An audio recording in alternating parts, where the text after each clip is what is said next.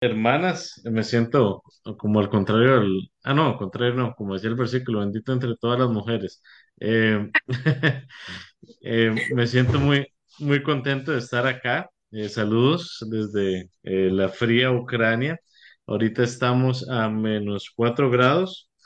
Eh, Gracias a Dios no se siente porque no hay electricidad. Eh, y ha sido muy interesante el poder compartir este día con ustedes. Ella hablaba con la querida hermana Naira de que en Ucrania la situación es, como saben, es un país que está en guerra. No, uno no se puede como disponer del tiempo de uno con tanta seguridad. Le decía yo a la hermana Naira que claro, encantado de compartir, muy feliz de poder estar compartiendo, pero le decía yo, espero que pueda estar, debido a que eh, generalmente los ataques que hacen, bueno, pasan durante el día también, pero muchos pasan durante la noche. eh, y a veces en invierno una de las estrategias que usa el enemigo acá es bombardear las plantas eléctricas. Entonces, para que no haya electricidad, y como hay mucho frío, pues que la gente pues se muera de frío. Pero gracias a Dios aquí estamos. No, de momento no ha pasado, han habido muchos ataques. El sábado fue el ataque más fuerte con drones desde el inicio de la guerra aquí en Kiev, pero aquí estamos, gracias a Dios. Y algo muy irónico, y nada más les permito, les pido un minutito, por favor, y quiero hacer un experimento. Algo muy irónico que pasa aquí en Ucrania, o que pasó el lunes, el domingo, es que hicimos la fiesta, no sé si llamarlo fiesta, la celebración de acción de gracias aquí en la iglesia donde estamos. Tenemos una iglesia muy pequeñita, eh, pero para un pueblo en Ucrania, pues es una iglesia muy llamativa, o que hace esa diferencia. Y nos reunimos para agradecer a Dios por todas sus bondades, por todo lo que Él hace. Nos reunimos para agradecerle a Dios, eh, porque podemos verlo minuto a minuto. En el Salmo 100, no le había puesto atención de esa manera, pero es un salmo que nos ayuda a entender que tenemos que tener una acción de gracias en todo lo que hacemos. El Salmo 100 dice: aclamen alegres al Señor, habitantes de toda la tierra. Adoren al Señor con regocijo. Preséntense ante Él con cánticos de júbilo. Reconozcan que el Señor es Dios. Él nos hizo y somos suyos. Somos su pueblo y ovejas de su prado. Entren por sus puertas con acción de gracias, vengan a sus atrios con himnos de alabanza. Denle gracias a Dios y alaben su nombre, porque el Señor es bueno, su gran amor perdura para siempre. Recordemos eso, hermanos, hermanas, que su amor perdura para siempre, que el Señor es bueno y su fidelidad permanece por todas las generaciones. A veces tal vez no podamos entender por qué. Si el Señor es bueno, pasan muchas cosas. Sin embargo, nuestra mente es muy finita y no entendemos eh, el porqué de las situaciones. Sin embargo, era un día interesante porque les comento un poco mi historia. Tengo como un mes de haber llegado a Ucrania. Antes vivía, al inicio de la guerra, vivía en Ucrania. La estoy haciendo corta, luego ahí podemos hablar más, pero al inicio de la guerra fuimos evacuados, y decidí, tenía ahí una especie de molestia con Dios, y le decía yo a Dios: Dios, pero si yo amo estar acá, hablo el idioma, es el momento perfecto para que pueda estar acá, ¿por qué nos están sacando? Bueno, para no hacer la historia larga, porque hoy el tema es el agradecimiento. eh, Luchaba un poco y decía yo: Dios, yo quiero estar ahí, pero ¿por qué? Al final de cuentas, Dios me hablaba y me decía: pero Roberto, vos no sos, no sos un superhéroe. Le decía a un amigo mío que también fue evacuado que me sentía como un futbolista, a mí me encanta el fútbol, y le decía: me siento como estar en la final del mundial y que lo mandaron a uno ni siquiera en la banca, lo mandaron en la gradería a ver el partido de afuera.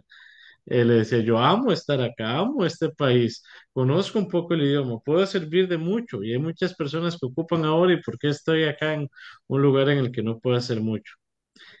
Orando, Dios me decía, pero Roberto, pero ¿quién sos vos?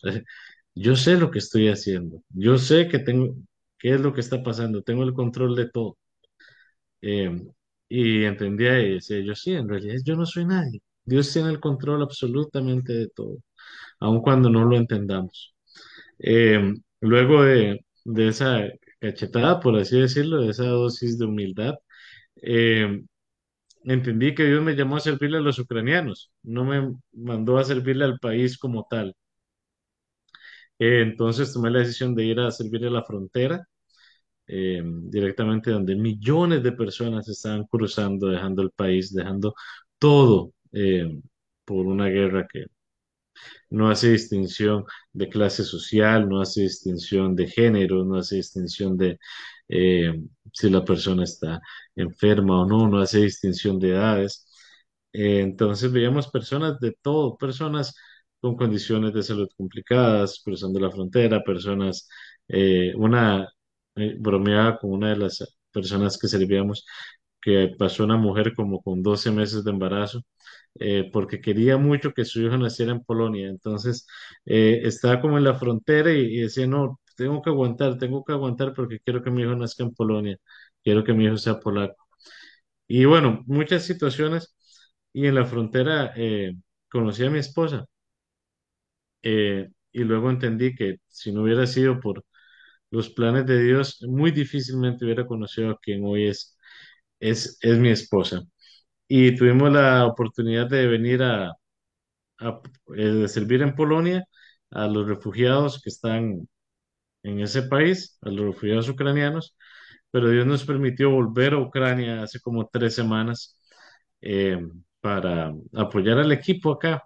Y mientras estamos en la iglesia celebrando lo de la acción de gracias, eh, nos llega un mensaje de un miembro de la iglesia que fue llamado al ejército, diciéndonos que por favor oráramos porque todos los miembros que entraron con él a la guerra no conozco términos militares, perdón, de su batallón, podríamos decir, o de su regimiento, solo quedan dos y ha sido pues una guerra muy difícil. Y en medio de esos momentos agridulces, eh, recordábamos de que Dios es bueno, de que su amor perdura para siempre, de que aún en esas situaciones tan complicadas como las que ha vivido la hermana Wendy, de aún esas situaciones tan complicadas que están pasando en este país de Ucrania, el amor de Dios perdura para siempre. Dios es bueno. Eh, Les enseño esta foto porque nos mencionaban unos... Hay algo curioso en la iglesia que servimos acá y es que la mayoría de las personas son adultos mayores, las llamamos babushas. La palabra babusha en ucraniano es abuelita. Y muchas de las abuelitas nos decían que vivieron lo que se le llama el Holodomor, que es esta foto que les estoy compartiendo. Fue un genocidio que pasó hace muchos años, en el cual pues muchas personas pues murieron de hambre. El régimen soviético dejó enviar comida a Ucrania y a Kazajistán y murieron cerca de 7 millones de personas. Y estas abuelitas nos decían que aún en estas dificultades que están viviendo hoy en día, eh, comen como reyes, nos decían. Pero aún en esto que está pasando ahora, regálame un segundito, por favor. Aún en esto que está pasando ahora, comemos más que antes. Nunca hemos comido tanto en nuestras vidas. Nunca hemos tenido tantas bendiciones. Tenemos electricidad. Cuando vivíamos en ese momento no había luz para enfrentar una situación como una guerra. No habían tantas comodidades. Y entonces me entero de que muchas de las cosas que pasan dependen de la disculpen, por favor, dependen de la perspectiva que tomemos, dependen de cómo estamos mirando las cosas. Posiblemente usted esté en una situación complicada, no quiero decir que no, no quiero decir que disminuir los problemas que tengamos, pero todo depende de la perspectiva en la que estemos. Todo depende de los cristales, por así decirlo, de los anteojos, en mi caso, con que veamos la situación. Todo depende cómo la estemos enfocando. Eh, hace poco estoy durmiendo en un colchón que amanezco un poquillo tieso cuando me levanto. Y le decía yo, pero gracias a Dios que tengo un colchón. Gracias a Dios que tengo una cama en la cual podemos dormir mi esposa y yo. Y, y a un par de horas después ya estoy bien. Pero gracias a Dios porque tenemos esa camita, porque tenemos esa calefacción en estos momentos de que está tan frío. Bueno, y más uno como latino que es bien friolento, ¿verdad? Pero le decía yo a Dios, gracias, gracias porque tenemos una cama, gracias porque tenemos un lugar en el que estamos, gracias porque no han atacado la electricidad y hoy puedo estar compartiendo con ustedes. Eh, y es en esos momentos de dificultades donde nos damos cuenta de que Dios es bueno, de que su misericordia es abunda. Al inicio de la guerra acá no teníamos comida casi. Me acuerdo que un día entrando a Ucrania, una señora de la iglesia me dio ayuda humanitaria y yo jugando, en Costa Rica decimos jugando de vivo, un poquillo altanero, tal vez le decía yo, pero no, con buena intención, pero igual, altanero al final de cuentas, le decía yo a la señora de la iglesia, no, pero mejor déselo a otra persona, yo no lo ocupo. Y la señora me dice, no, lo va a ocupar. Le digo, no, pero yo le traje unas cuantas cosas en el carro. Me dice, no, pero lo va a ocupar. Y yo, pero no, se lo podemos dar a alguien, no, ya a las demás personas le digo, bueno, en esa conversación, la señora ganó y me quedé con la cajita y un par de minutos después de haber llegado a la casa, me di cuenta de que sí iba a ocupar esa comida, ya que no había comida en los supermercados. El dinero no valía nada porque no había comida, o no había mucha comida. Y Papito bonito. hay situaciones que nos enseñan que Dios tiene control en todo lo que hacemos. Corrie ten Boom decía eh, que nunca podemos aprender que Cristo es todo lo que necesitas hasta que Cristo sea todo lo que tengas. Nunca podemos entender de que Dios tiene control de todo hasta que hemos visto que, no, que estamos enfrentando alguna situación. Los momentos difíciles que se han creado han sido diseñados para que podamos valorar las cosas, para que podamos valorar las bendiciones. Estaba escuchando un podcast hace unas semanas de una persona que le gustaba visitar tribus africanas, era un antropólogo, y él mencionaba de de que nunca ha valorado tanto la comodidad hasta que estaba en lugares que no ha tenido comodidad. Hay momentos que pasan en nuestras vidas, momentos que nos sentimos apretados o ahogados, tal vez un poco con deudas u otros temas de que han pasado para que ayudemos, para que podamos entender eh, y tener una perspectiva de todas las cosas que Dios nos da, de cómo en medio de una hoja blanca es solo un puntito negro el que hay. Lo demás sigue siendo maravilloso, lo demás sigue siendo hermoso. Hay un versículo que me encanta, que es Lamentaciones 3 del 21 al 26 que dice, no obstante, aún me atrevo a tener esperanza cuando recuerdo lo siguiente, escribía Jeremías, el fiel amor del Señor nunca se acaba, sus misericordias jamás terminan, grande es su fidelidad. Sus misericordias son nuevas cada mañana. Y los invito a que nos levantemos cada mañana y digamos, oh, estoy estrenando misericordias. Dios me dio un paquete nuevo de misericordias este día para poder disfrutar. Versículo 24 dice, me digo, el Señor es mi herencia, por lo tanto, esperaré en Él. Nuevamente, como dijimos al inicio, que el Señor es bueno. Lamentaciones 3:25 nos dice que el Señor es bueno con los que dependen de Él, con aquellos que lo buscan. Y le hago esa pregunta, ¿estamos buscando a Dios? ¿Estamos buscando en Él? Por eso es bueno esperar en silencio, dice Lamentaciones 3:26. La salvación proviene del Señor. Amigos, que en medio de las dificultades podemos entender de que Dios nos da cosas maravillosas que festejar.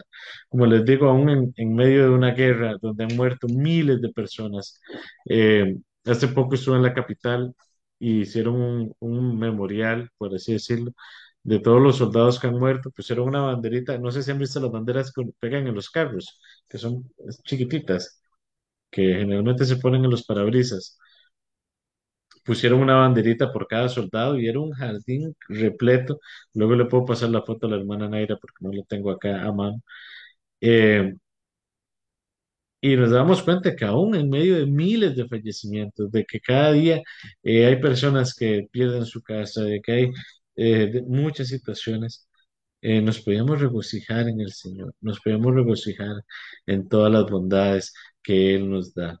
Y es un momento para que podamos dar gracias, que hagamos un análisis de cómo está nuestra vida hoy. Como les digo, con esto posiblemente tengan dificultades en su vida y no quiero decirles, sería muy insensible de mí decir, ah, no, pero eso no es nada, porque todas las dificultades tienen ese nombre, son dificultades, pero Dios está con nosotros, Dios nos está acompañando. Eh, Dios nos dice en su palabra que Él es bueno, que sus misericordias son nuevas esta mañana. Fue un día difícil, pero bueno, qué dicha, porque cuando me levante y abra mis ojos, voy a tener un nuevo regalo, un nuevo paquete de misericordias entregado para mí. Y me hace mucho pensar en la historia de los 10 leprosos, que está en Lucas 17, del 11 al 19. No vamos a leer este pasaje por motivos de tiempo, pero creo que todos lo conocemos, que Jesús, el Rey de Reyes, Señor de Señores, eh, estaba sanando a leprosos de una enfermedad altamente contagiosa en esa época, súper contagiosa. Bueno, no soy médico para poder dar más detalles, ¿verdad?, de la enfermedad, pero sí sabemos que la gente se ahuyentaba, que la gente se alejaba, que ellos tenían que andar un rótulo gritando que eran impuros para que la gente se alejara y no estuviera cerca de ellos. Y disculpen, me estoy sirviendo café porque son como las 2 de la mañana para seguir despierto y como buen tico soy cafetero, entonces me ayuda a tener un poquito la garganta más caliente. Pero perdón, volviendo al pasaje, habían 10 leprosos y Dios, ¿a cuántos sanó? A los 10 de ellos Dios sanó. Y podemos leer en el pasaje cómo Dios hizo ese milagro, cómo el poder de Dios, la palabra, su palabra puede cambiar cosas. Su palabra puede cambiar muchas cosas en la vida de ustedes también. Solo unas cuantas palabras de Dios lo cambian todo. Y en esas cuantas palabras de su poder, sanó a los 10 leprosos. ¿Y cuántos vinieron a agradecerle? Solo uno. ¿Y los otros 10 qué pasó? Y a veces somos nosotros iguales que estos famosos 10 leprosos, que son famosos tristemente por ser malagradecidos. No sabemos sus nombres, no sabemos nada de ellos, pero solo uno de ellos. Bueno, sí sabemos algo de ellos. Sabemos de que Dios los sanó, de que Dios hizo un milagro que era total, la palabra milagro, ¿verdad? Pero algo totalmente imposible. Y Dios los sanó. ¿Cuántas veces hemos sido como los 10 leprosos y no le hemos agradecido a Dios por las cosas que Él nos ha dado? Por tantas cosas que nos da día a día, segundo a segundo. Eh, por ejemplo, cosas muy sencillas y a veces pueden parecer mínimas, que puedo abrir la refrigeradora y hay algo que comer. La hermana Wendy, los que se conectaron un poquito antes, hablaba de que durante una situación que tuvieron, pudieron comer como reyes, aun cuando no tenían las facilidades económicas para hacerlo. ¿Cuántas veces podemos abrir nuestro refrigerador y comer algo? Eh, o podemos abrir el refrigerador. ¿Cuántas veces podemos caminar y pensar qué comer? Tal vez no tenga muchísimas opciones, pero al menos tengo un pan que comer. Eh, Esta situación que pasó muchos años antes en Ucrania, del Holodomor, que hablábamos al inicio, hizo que 7 millones, más que la población de mi país, de Costa Rica, muriera de hambre. O sea, hablar un límite de que no podía comer absolutamente nada. ¿Cuántos motivos tenemos para agradecerle a Dios? Pero a veces tenemos como una pobreza mental, por así decirlo, en el cual comenzamos a buscar solo las cosas negativas que hay y decir, ah, no, y comenzamos a ver todo negro y no comenzamos a ver todo lo que Dios nos ha dado. Me encantaría, y no vamos a hacerlo en realidad, pero mencionar Filipenses. Pablo escribió Filipenses, no sé si ustedes saben, pero fue una carta de le llaman una carta de la prisión. Pablo escribió Filipenses estando preso y en medio de Filipenses Pablo escribía una de las cartas de la Biblia, de los libros, perdón, de la Biblia, que habla más sobre el gozo, estando preso, muy posiblemente con alguien encadenado a su lado, por predicar el Evangelio y no estaba enojado y no estaba, no, Señor, pero ¿por qué me está pasando esto si estoy acá? Si estoy aquí preso porque te estoy sirviendo, no, sino que Pablo más bien les decía que diéramos gracias por todo. Y vamos a leer Filipenses 4 del 6 al 7,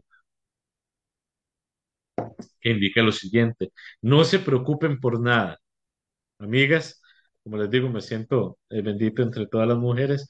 Amigas, no se preocupen por nada. A nuestras amigas Inés, Milena o Milenka, perdón, Benavente, eh, Caro, Wendy, la hermana Naira. Amigas, no se preocupen por nada, menciona Pablo, estando preso. Más bien, en toda ocasión y con oración y ruego presenten sus oraciones y denle gracias. Si tienen dificultades, sí, pero no se preocupen por ellas, denle gracias a Dios y con oración y ruego preséntenle y cárguenle esto a Él. Y el versículo 7 dice: la paz de Dios que sobrepasa todo entendimiento, cuidará sus corazones y pensamientos en Cristo Jesús. Eso lo dice Filipenses 4 del 6 al 7. Y lo leí al revés, por así decirlo, porque si vamos a Filipenses 4:4, Pablo escribe diciendo: les repito, les reitero, den gracias al Señor en todo. Den gracias al Señor en medio de dificultades que tengan económicas. Den gracias a Dios en medio de que tal vez haya muchas deudas por ahí. Den gracias a Dios en medio de que tal vez mi dinero no me alcance.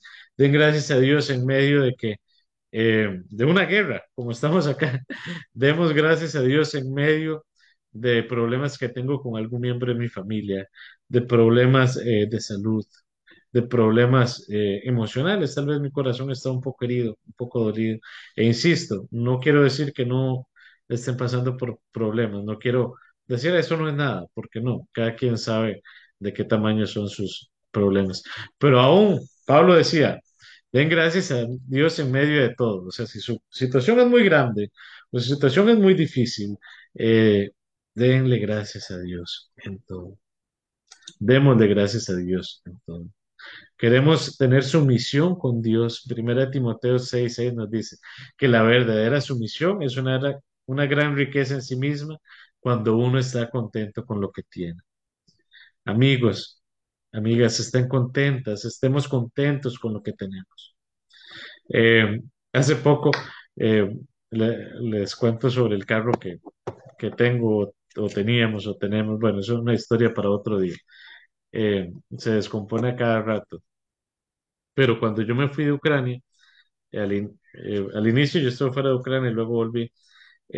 Cuando salí la primera vez dejé mi carro acá y fue muy interesante porque el carro mío sirvió para evacuar a muchas personas durante la guerra, al inicio de la guerra, personas que se montaban en carros sin saber de quién era para poder ir a la frontera en medio de esa desesperación.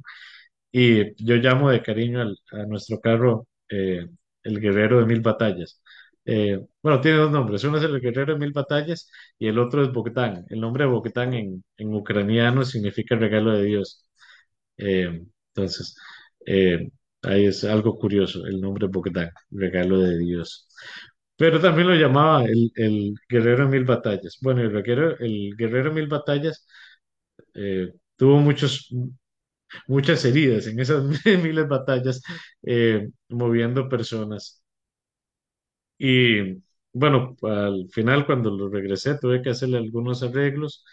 Hace poco estuve como 4 meses en el carro, eh, y me ponía a ver qué bendecido que somos, que podemos caminar. Eh, que decía yo, bueno, no, ahora toca hacer más ejercicio. Eh, pero gracias a Dios que podíamos movernos. que nos tomaba más tiempo, sí, pero era un tiempito más que podía hablar con mi esposa en el transporte público, que pudimos arreglar el carro luego, como les digo, de 4 o 5 meses sin tenerlo, y pudimos cruzar la frontera, ya que no se puede cruzar en avión. Eh, y ahí se descompone, pero nos ha ayudado en tantas cosas que de verdad podemos darle gracias a Dios y estar contentos con lo que tenemos. Me encantaría tener un carro más nuevo, posiblemente sí. Que se descomponga menos, sí, porque cada semana hay que arreglarle algo. Pero gracias a Dios por ese carrito que tenemos, que de momento ahí nos ha servido para lo que hemos ocupado. Y yo, ¿cómo no voy a estar contento con Dios que nos permite estar acá? Que me permite en medio de tal vez algunas personas estar en refugios antibombas, de poder estar esta mañana compartiendo con ustedes. Qué bendición de Dios, todo lo que Él hace con nosotros. ¿Y por qué podemos estarle agradecidos a Dios? Podemos estarle agradecidos porque, hermanas, Dios las escogió a ustedes antes de la fundación del mundo. Dios las escogió antes y dijo que Él tenía control de todo lo que pasaba en sus vidas. Que el creador de todo el universo diga que tiene control de nuestras vidas, es un motivo para respirar y descansar. Hay momentos que somos un poquillo cabezones y tratamos de solucionar las cosas por nuestros medios y cuando ya no podemos lo ponemos en oración. Pero qué bonito saber de que el creador de Dios, el creador de todo, Dios, el dueño de todo, nos escucha y podemos poner todo en oraciones ante Él. Está respirando. Dele gloria a Dios de que puede respirar, de que está eh, con esa bendición de poder recibir aire en sus pulmones. Hace poco escuché una frase tan dura, por así decirlo, que era una pregunta y decía, ¿has llorado de alegría por tus brazos? ¿Has llorado de alegría de que tienes manos, de que con tus dedos puedes hacer muchas cosas? ¿Has llorado de alegría de que tienes un techo donde dormir? Y es que en el momento en que nos falte ese techo o que perdamos una mano o algo, nos damos cuenta de cómo hemos sido bendecidos. Pero ¿por qué tenemos que esperar a que perdamos cosas para valorar lo que teníamos? ¿Por qué no valorarlas en este momento? ¿Por qué no valorar todo lo que Dios nos ha dado? Eh, y a veces sí, como les digo, hay días que amanecemos un poquillo más alicaídos, pero recordemos de que Dios nos da bendiciones cada día, de que todas las bendiciones y éxitos que usted ha tenido en su vida son regalos de Dios. Un título universitario, si alguno lo ha tenido o no lo ha tenido, ha sido una bendición de Dios en su vida. La familia que ha tenido ha sido un regalo de Dios. Todo lo que usted tenga, hay una canción muy popular en Latinoamérica, creo que es de Marcos Yaroite, que dice, todo se lo debo a él. Amiga, todo se lo debemos a Dios. No hay nada, absolutamente nada que usted haya hecho por sus propios méritos. Todo se lo debemos a Dios, absolutamente todo. No hay nada que no haya podido hacer usted. Y quiero darles un par de ideas antes de que hablemos un poquito sobre la generosidad. Y le invito a que haga un inventario. Anteriormente yo trabajaba de ingeniero en una compañía que nos tocaba hacer inventarios de cosas, de repuestos. Y, y habían, y no, perdón, y quiero hacerles esa invitación de que hagamos un inventario. Coja ahí un pedacito, no ahora, porque van a ver que es una tarea un poquito larga, pero bueno, pero podemos hacer esa tarea. Agarre un pedacito de papel, enumere, ponga números del 1 al 100 y escriba 100 cosas por qué agradecer. Escribe 100 cosas por las cuales usted le está agradecida a Dios y va a ver de que el papel se hace pequeñito. Y cuando no tenga ideas, tal vez va por el número 5 o 50 o 80. Pero yo no sé por qué agradecer. Dele gracias a Dios porque está parpadeando. Dele gracias a Dios porque tiene muchas eh, cosas en las cuales por qué agradecerle. No, es que mi lista no llega a 50 cosas, por qué agradecerle a Dios. Hermana, creo que es un poquito mal agradecida si su lista no llega a 100 cosas por las cuales puede agradecerle a Dios, porque tiene un lápiz y un papel para poder escribir esas cosas por las que está agradecida. porque tiene una Biblia que en muchos países es muy posible, es que imposible tenerla. Hemos recibido refugiados ucranianos pidiéndonos Biblias que no han podido conseguir, ya que en el idioma ruso, que hablan mucho de ellos, escasean en estos momentos en Ucrania, en Polonia. Dele gracias a Dios porque tiene una mesa donde pueda apoyar ese papel. Y fácil, fácil llega a las 100. Y si llegó a las 100 muy fácil, pues haga otras 100. Y veremos qué agradecidos podemos estar con Dios. Porque tenemos a alguien con quien podemos compartir nuestros problemas. Si usted está acá, también puede agradecerle a Dios de que tiene internet o que tiene electricidad o que está con alguien que le puede facilitar esos servicios. Otra idea para que podamos ver qué agradecidos que somos y dejemos la queja avanza y más bien convirtámosla en alabanza es que hagamos un ayuno de quejas. Comprometámonos a hacer un día sin quejas. Qué cansado es tener una persona que se pasa quejando todos los días, cuando hay tanto por lo que podemos agradecer a Dios. Que también, insisto, tenemos que ser realistas. Hay dificultades, pero que en esas dificultades nos encuentren con gozo, nos encuentren con alegría, sabiendo que Dios está teniendo cuidado de ellos. Y aún si quiere ser más atrevida, puede hacer otro ejercicio, que es una alcancía de quejas. Cada vez que usted se queje de algo, eche una monedita en esa alcancía.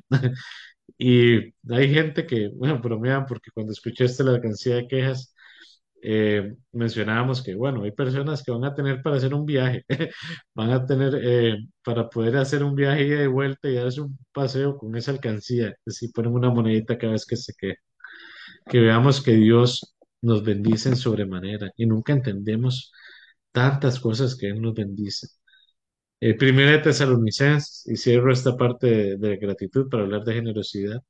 5:18 nos dice que demos gracias a Dios en todo.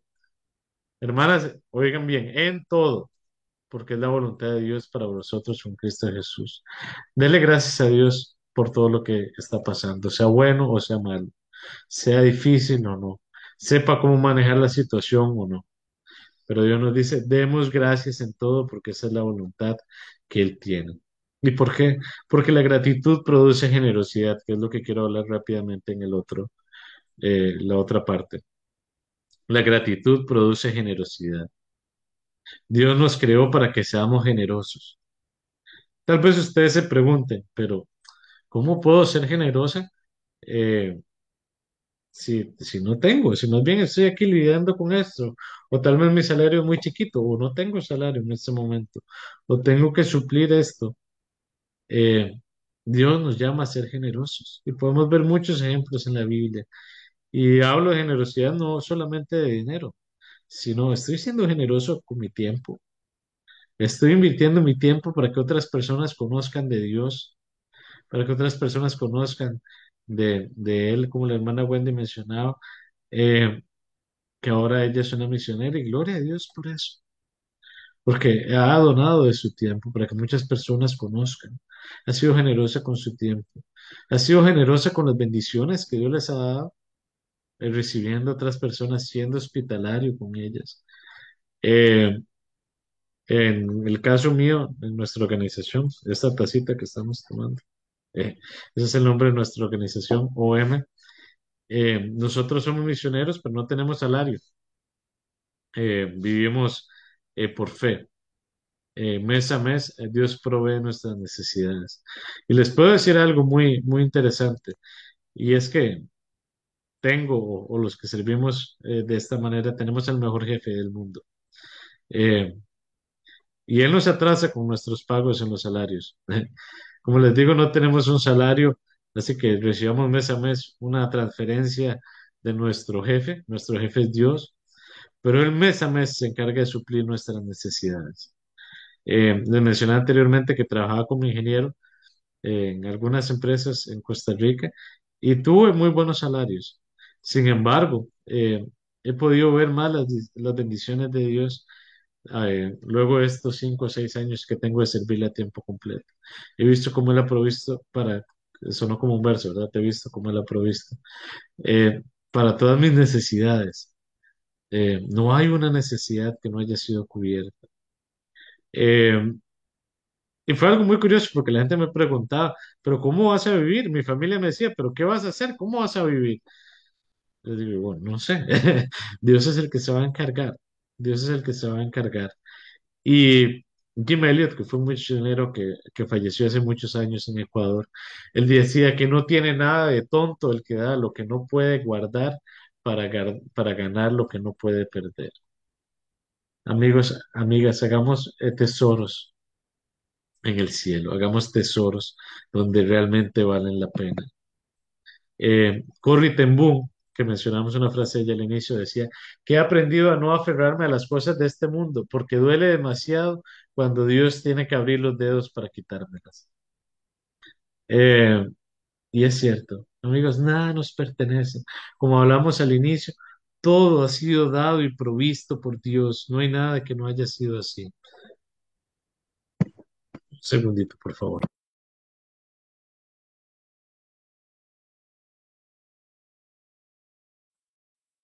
No hay nada que no haya sido así. Eh, Perdón que use muchos ejemplos de Ucrania, pero eh, la situación que vivimos acá a veces parece como una historia de ciencia ficción, un poquito de horror, pero en medio de esas dificultades podemos ver cómo Dios tiene control de todo. Eh, Hace varios meses, al inicio de la guerra, mandaron soldados en paracaídas y llegó un fuerte viento y los devolvió a Bielorrusia. Eh, Vimos como algunos soldados cristianos de iglesias que conocemos nos decían, hemos estado con un soldado del bando rival y ha estado al frente y no nos dispara, se queda enclochado, por así decirlo, se queda congelado o comienza a disparar que no entendemos, es más fácil fallar que no hacerlo y no pasa. Eh, Llegaron muchos barcos al mar, a una parte del Mar Negro que es donde queda la región de Odessa y cayó una tormenta fortísima por muchos días y no pudieron entrar. Eh, y otra situación que pasa, que es la que quiero ilustrar con el ejemplo que vamos a hablar ahora, es que el 30% del territorio de Ucrania ha sido minado. Eso quiere decir que si usted camina puede pisar una mina y pues obviamente sabemos qué pasa. Pero en medio de minas, pues las personas tienen que caminar con mucho cuidado, ¿verdad? Eh, Y escuchaba una historia un poco relacionada, que decía que una persona iba caminando, evadiendo muchas minas, caminando por luego muchos caminos, muchas horas, perdón, muchos kilómetros, y sintió algo en el piso. Y cuando sintió en el piso, sintió algo duro. Obviamente no era una mina, pero comenzó a ver en medio de la nada y, y comenzó a escarbar y escarbar y se encontró un tesoro. Había un tesoro de hace mucho tiempo con muchas monedas. Y cuenta esa historia de que la persona fue, vendió todo lo que tenía, porque era un tesoro grandísimo, que no se podía comparar con lo que él tenía, vendió todo lo poquito que tenía para ir a vender ese terreno, porque él sabía dónde estaban esas monedas. Y es algo muy interesante porque si bien es una historia ficticia, lo de las minas en Ucrania es cierto, pero la historia esta que les cuento es una historia ficticia.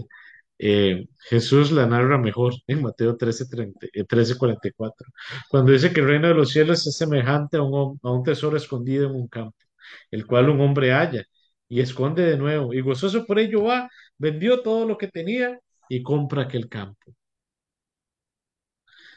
Estamos siendo generosos con lo que tenemos, estamos haciendo esta historia vendiendo todo lo que teníamos o despojándonos de cosas que tenemos para correr más ligero y poder servirle a Dios de una mejor manera.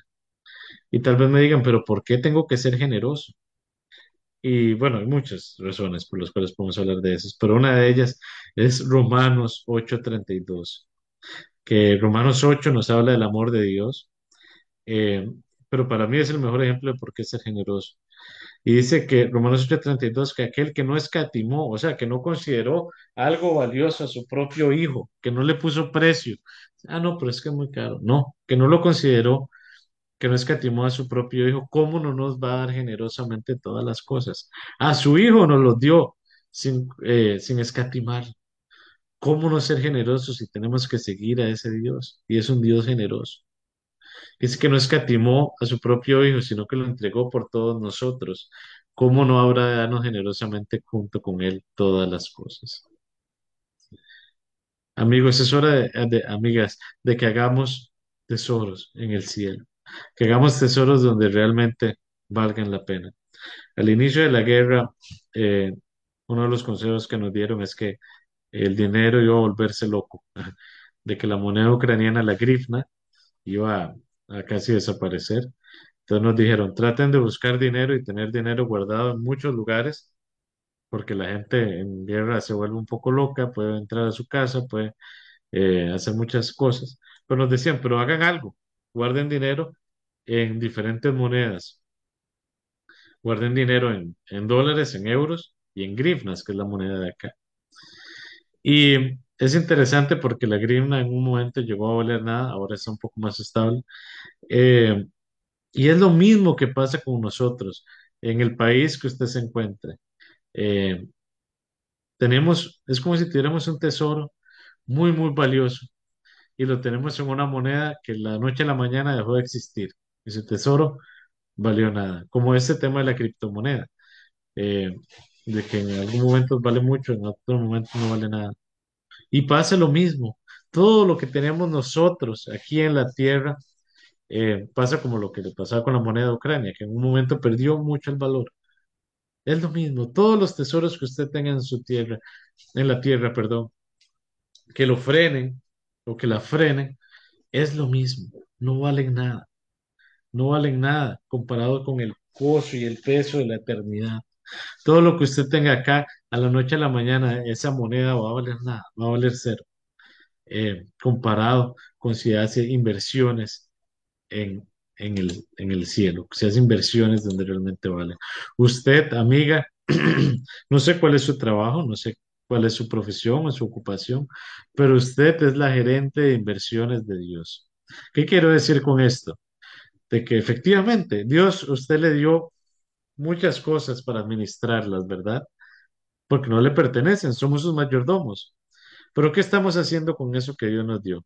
¿Lo estamos administrando correctamente? ¿Estamos haciendo que eso tenga una inversión? Y no hablo de inversiones económicas, no hablo de obtener más dinero, sino que ese dinero que tengo, esas posesiones que tengo en mi casa, mi carrito, mi computadora, eh, muchas cosas que tengamos, las estoy poniendo para que hagan inversiones celestiales, por así decirlo, para que tengan réditos celestiales, para que más personas conozcan el nombre de Dios. Estoy siendo generoso con mi iglesia, con alguna persona que conozco en necesidad. Eh, y como les digo, posiblemente puedan preguntarme, pero yo no tengo mucho, pero Dios le encanta, a Dios le encanta que todos seamos generosos. Y podemos ver eso rápidamente en varios ejemplos. No sé si ustedes saben quién fue el que suplió de comida a Elías. Fue una viuda. En Primera de Reyes 17, del 8 al 24, nos cuenta la historia de una señora viuda que no tenía nada, que ya iba a morir. Y llegó un señor llamado Elías de Tisbe y pidió a ella que le pudiera dar de comer. Y la señora, pues en la Biblia no lo dice de esta forma, ¿verdad? Pero es como, pero señora, ¿usted qué le pasa? Creo que usted se equivocó de casa. Si aquí yo estoy esperando morirme con mi hijo, solo tengo estas dos tacitas de aceite. Y podemos ver en la historia cómo Dios hizo un milagro y multiplicó el aceite de esta señora. Podemos ver la alimentación de los 4.000, si no me equivoco, y de los 5.000 también, que con unos cuantos peces Dios le dio de comer a miles y a miles de personas. Juan 6:9 narra esa historia bellísima, porque dice que llegó un muchacho, posiblemente un adolescente, con lo poquito que él tenía con su almuerzo, y le dijo a los discípulos, tal vez esto ayude a alimentar a los miles de personas que están acá. Me imagino a los discípulos diciendo, pero muchacho, ¿usted qué le pasa? Si son unos cuantos panecillos y un poquito de pez lo que usted tiene. Y vea el gentío que tenemos, ¿cómo se le ocurre? Y a veces somos iguales. pero Dios con ese pancito, con ese almuercito, le dio de comer a miles de personas. Ese almuercito que usted tiene, Dios lo puede convertir en algo gigante, en algo hermoso, en algo grandísimo, para darle de comer a muchas personas. Tal vez alimento físico, pero más allá de eso, un alimento espiritual, que es el más importante. Vemos cómo Dios, Jesús, sí, Dios, eh, mencionaba con gran alegría a la viuda pobre que dio sus dos moneditas.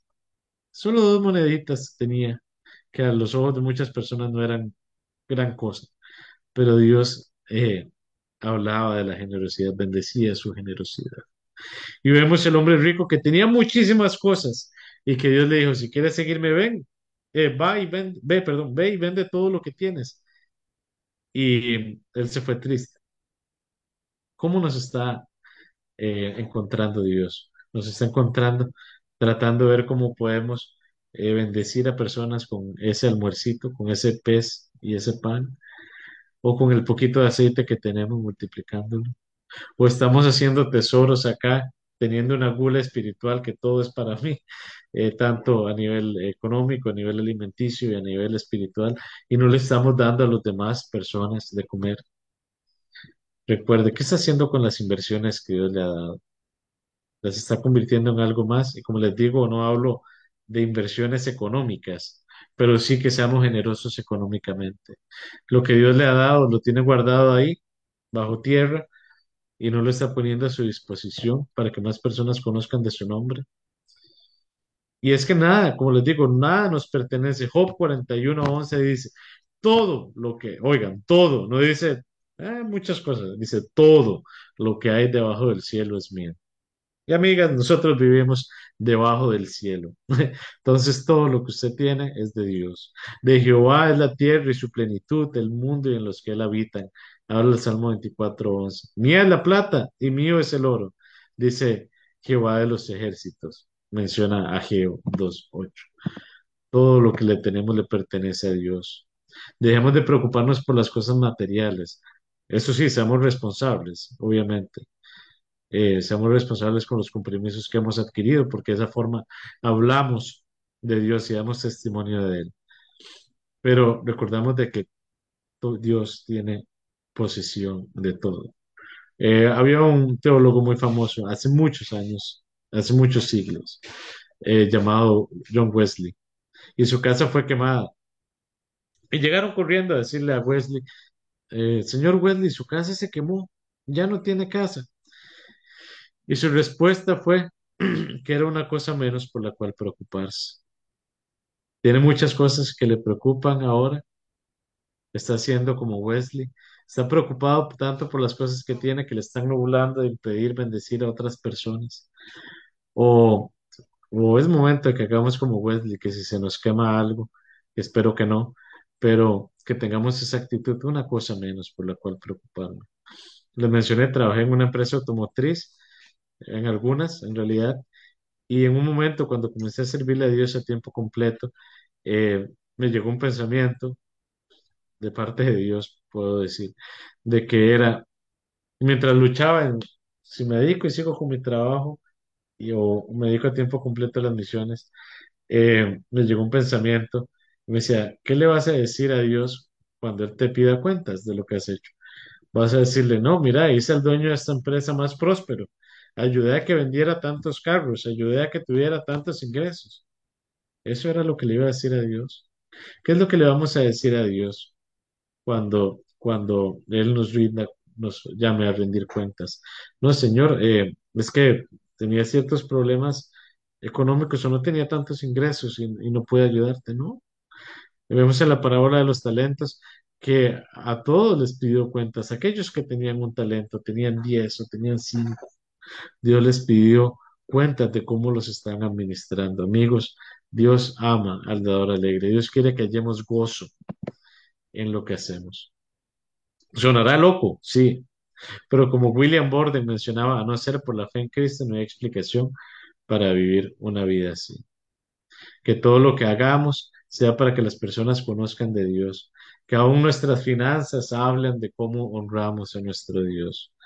Generalmente en las iglesias preguntamos cómo está usted, cómo le está yendo, A veces, si es una iglesia un poquito más usada, ¿cuántas personas usted está discipulando o sirviendo? Que debería ser así. Pero también le hago una pregunta, ¿usted está diezmando? Eh, Todo le pertenece a Dios. Eh, no solo una parte de esto. Dios nos llamó a servir a todos de acuerdo y a nivel económico también de acuerdo a nuestras posibilidades.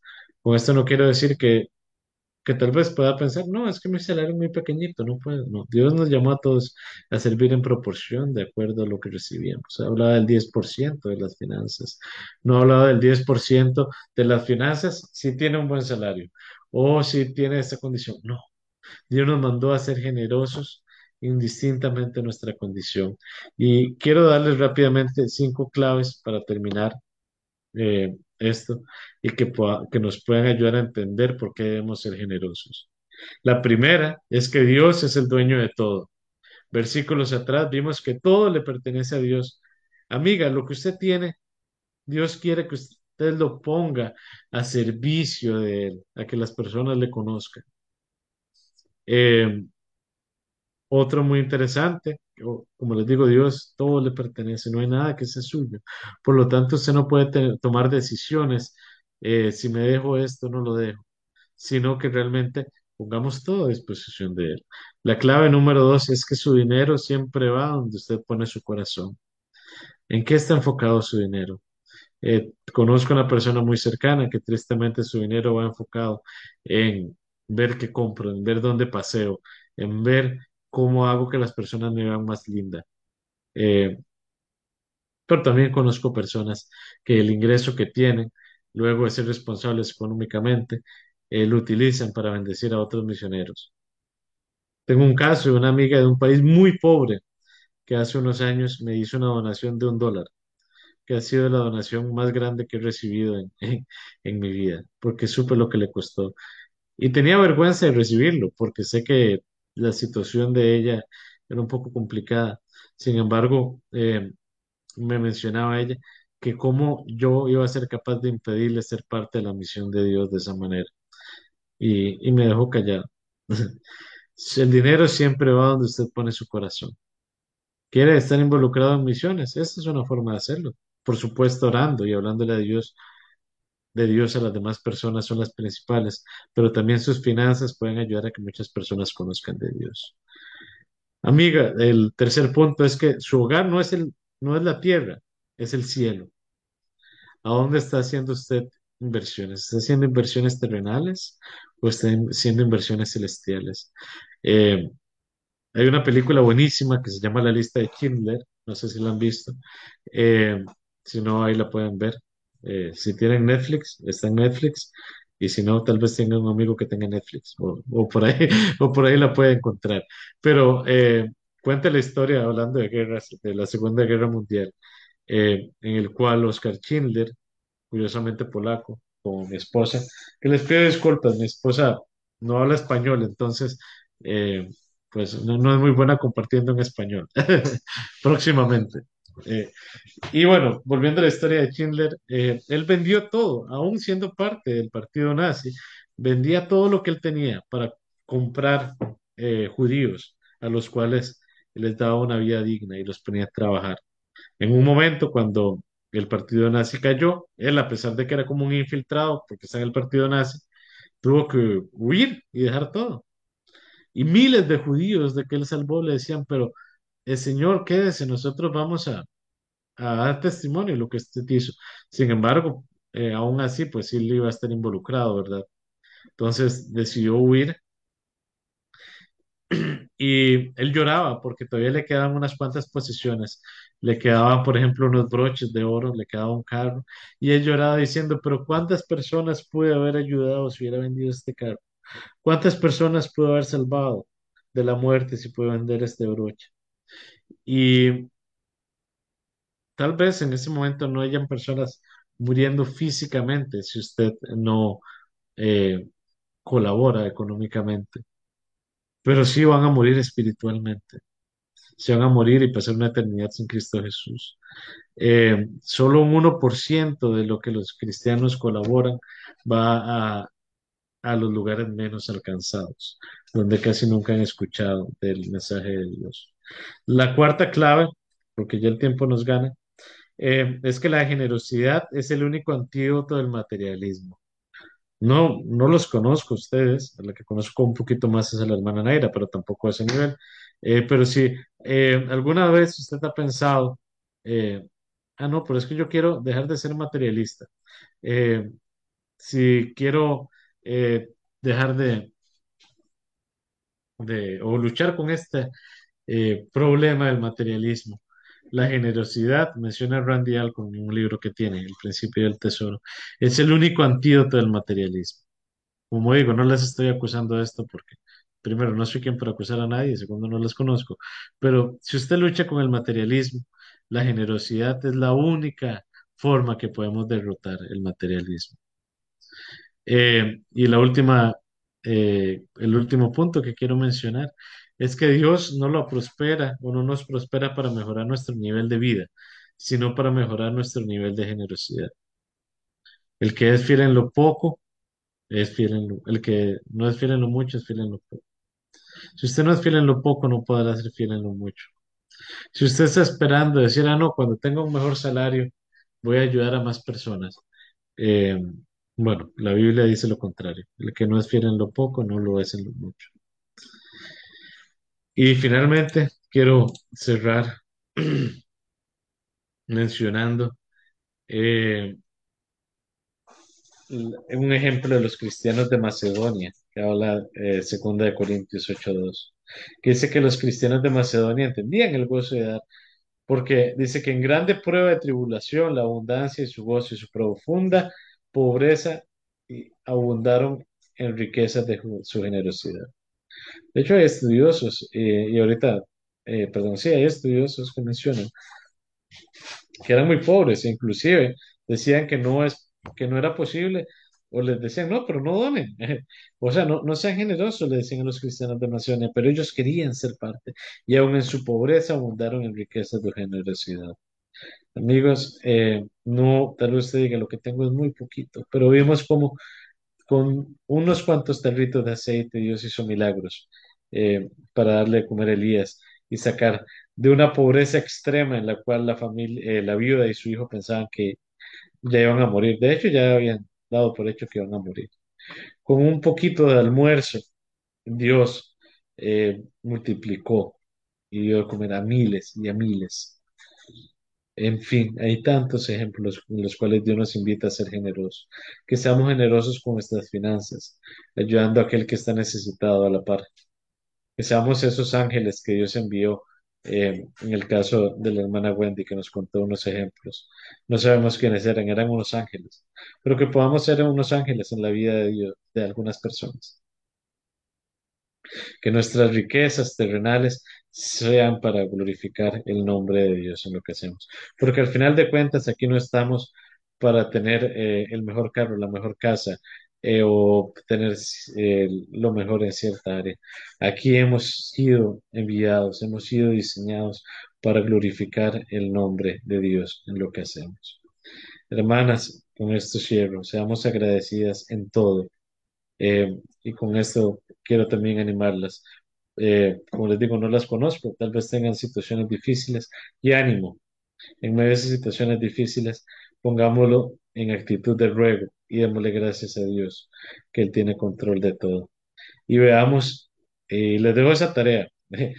Tal vez no me la puedan dar a mí, pero luego de hacer esa lista de las 100 cosas por qué agradecer, presentémosela a Dios y esa lista no se va a convertir en una lista de 100 cosas por qué agradecer, sino en miles, miles, miles de cosas por las cuales podemos agradecerle a Dios. Y perdón, el último pensamiento y ahora sí finalizo mi parte. Pero también quiero decirles de que lamentablemente hay un mal evangelio llamado el evangelio de la prosperidad. Con lo que les estoy diciendo de ser generoso, no, la Biblia no nos menciona de que nuestras riquezas se van a cambiar y ahora usted va a ser millonario. No, Dios nos promete que nos va a bendecir y a bendecir en abundancia y nos va a multiplicar. Puede que nos multiplique acá en la tierra, porque es un Dios generoso también acá en nuestras vidas, pero si no lo hace acá, lo va a hacer en el cielo, donde tenemos tesoros eternos.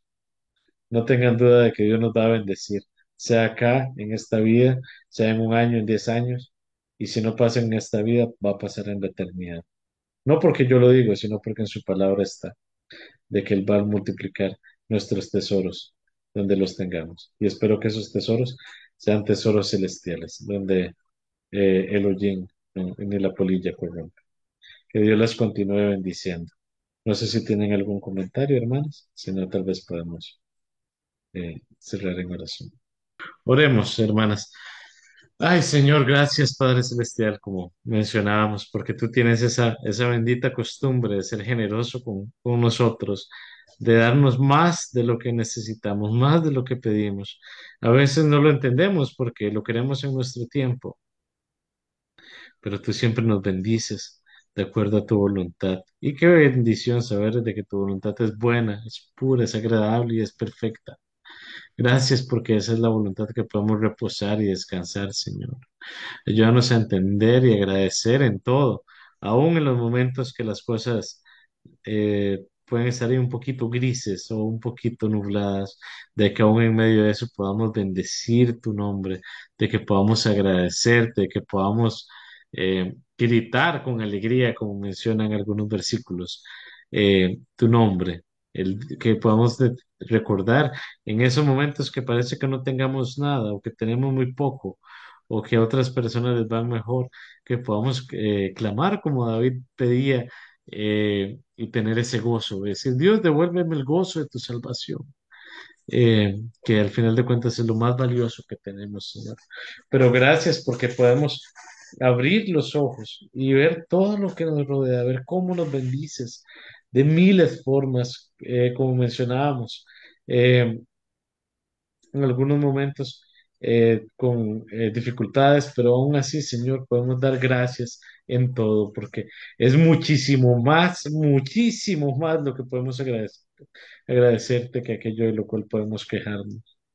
Ayúdanos, Señor, a tener pasos de fe y ser generosos con las finanzas que tú nos das, que podamos bendecir a otras personas, que podamos recordar y entender de que fuimos creados, de que fuimos bendecidos para bendecir.